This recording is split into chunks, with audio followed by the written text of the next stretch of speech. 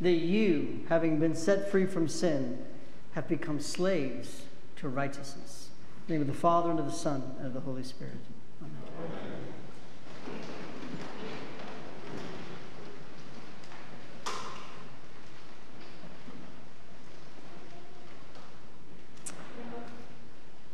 So my wife Canon and I just returned from a weeks-long vacation in Colorado and Wyoming. We did some hiking around Estes Park and the Rocky Mountain National Park. Right? Now, many of you know this, but I'm actually a Rocky Mountain boy.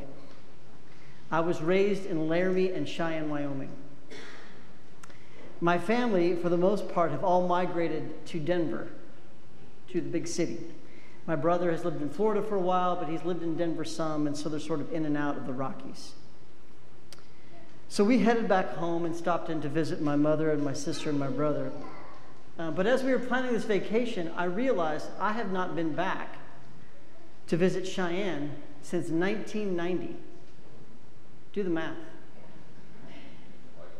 33 years I have not been back to the hometown where I was raised. That's the number of years that Jesus was alive. Are you a mystic? Now, some of you know this, and some of you newer folks, and there's a whole gaggle of new folks at St. Paul's, which is great to celebrate. But when I first started working at Cassidy School, our Episcopal school here in Oklahoma City, I decided that I would, on a whim, call up the Episcopal school in Cheyenne, St. Hilda's, and I would introduce myself to their chaplain. And her name is Mother Emily Scrutchins. But the students at that school call her Mama Scrutch. Mama Scrutch. So she and I have been friends these past 11 years. We occasionally speak on the phone. We text a lot. We email. But one of the things that we did early on is we exchanged school student newspapers. At Cassidy, it's the Crier. And at St. Hilda's, their paper is called the Forward Tonsure. And their school's Latin motto runs across their banner like it does ours. Their motto is Studium et Humanitas. Be passionate and be kind. And so this past Sunday, on Sunday, in Cheyenne, I called up Mama Scrutch ahead of time and agreed to meet up. And so you could find us this past Sunday, myself and Mama Scrutch in the front seat of the Subaru, and my wife Karen in the back seat, as I dragged these poor women all over Cheyenne, regaling them with my childhood memories. One of the first things we did was we drove past my old house on Paintbrush. I was tempted, you know what I'm getting ready to say, but didn't do it. Go up and knock on the door. Can I come in and see your messy house? I mean, it's a terrible thing to do, but I didn't do it. And then we drove 2 blocks down the street to the little American Baptist church that my family attended, where from the age of 7, where I really got started with Jesus and was baptized. We did actually there stop the car. There were cars parked in there, and so we decided to go inside. It's no longer a Baptist church. And wouldn't you know it, the church has shrunk in size physically. Like tremendously. I felt like I was in a hobbit house or something. But the pastor was there, and I told him what I wanted to do. He said, yeah, look around. And all those feelings being stirred around. That small neighborhood church, 2 blocks walking distance from our house, it was a safe haven for me as a child, as my parents the intensity of their conflict began to ramp up and lead to their divorce. It was also the place where all of us as neighborhood kids played tackle football. The same place where I broke my arm playing tackle football as a kid. So many of those places that we visited that day, this past Sunday, had that strange cocktail, that elixir of childhood memories, of the joys, but also the childhood traumas that I experienced in that place. The ways that we were hurt by people who loved us, and the ways we hurt the people that we loved.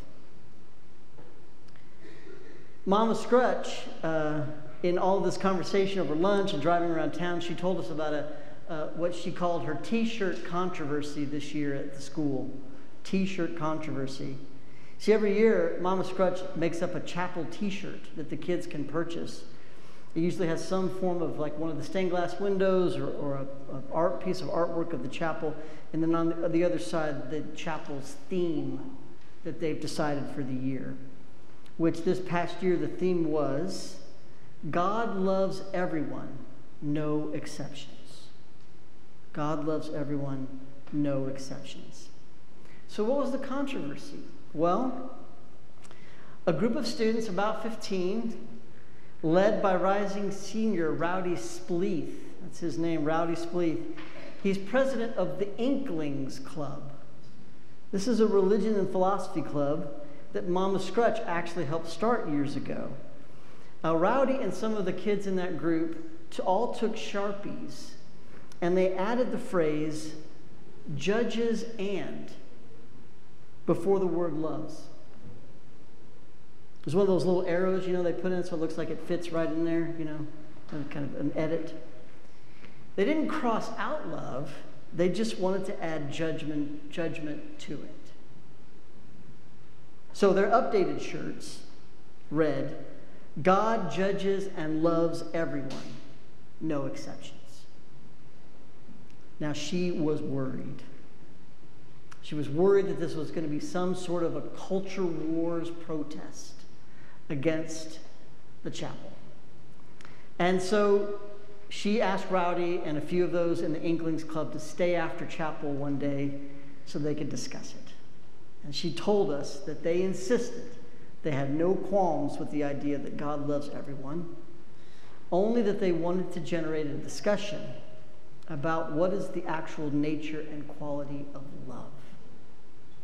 They wanted to add some theological nuance to the shirt. Now, Rowdy is a smart kid. He's not just in the Inklings Club, he's also the president of the debate team. And he chose that word nuance very carefully. He did it with intention because Mama Scrutch often tells them in the chapel talks that good spiritual thinking requires an ability to see around philosophical corners, and that nothing is ever as simple as we actually would like it to be. Rowdy said to her, surely God's love is the same thing as God's judgment. St. Paul wrote to the Christians in Rome, you heard it a few minutes ago, what then should we go on sinning because we're not under law, but under grace? By no means. Do you not know that if you present yourselves to anyone as obedient slaves, that you are slaves of the one whom you obey, either of sin, which leads to death, or of obedience, which leads to righteousness? Rowdy made the case to her, she told us. He said that to truly experience God's love, we need to be willing to see God's judgment as having the same quality and coming from the same place.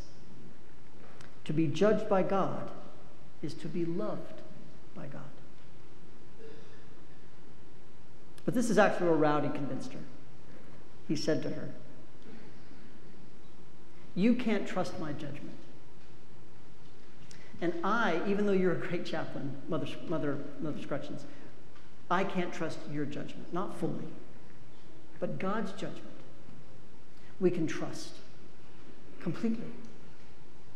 Completely. And then he went on to quote Jesus when he said something that to truly honor a prophet, you have to be willing to hear all of the prophet's message, the painful portions as well as the portions that heal. And so we asked her how she resolved it, and she said, well, I gave them a chance to present in chapel the reason why they made this edit to their chapel t-shirt, and they did a fine job. It was at one point along our drive around town, which is almost like a labyrinth prayer, but in a Subaru, right? Mama Scrutch and Karen, my wife, almost simultaneously said, Tim Sean, are you okay? The car had gotten quiet. We were driving past where the old Kmart used to be, just right across from the junior high, where at about age 10 I got caught shoplifting. I was horrified at the time that I was going to go to jail, but the security guard at the store didn't press charges, and they just called my mother, had her come pick me up. Of course, Emily and my wife both said, "What were you stealing when you got caught?" And I thought about it, and I remembered it was dog chains and padlocks.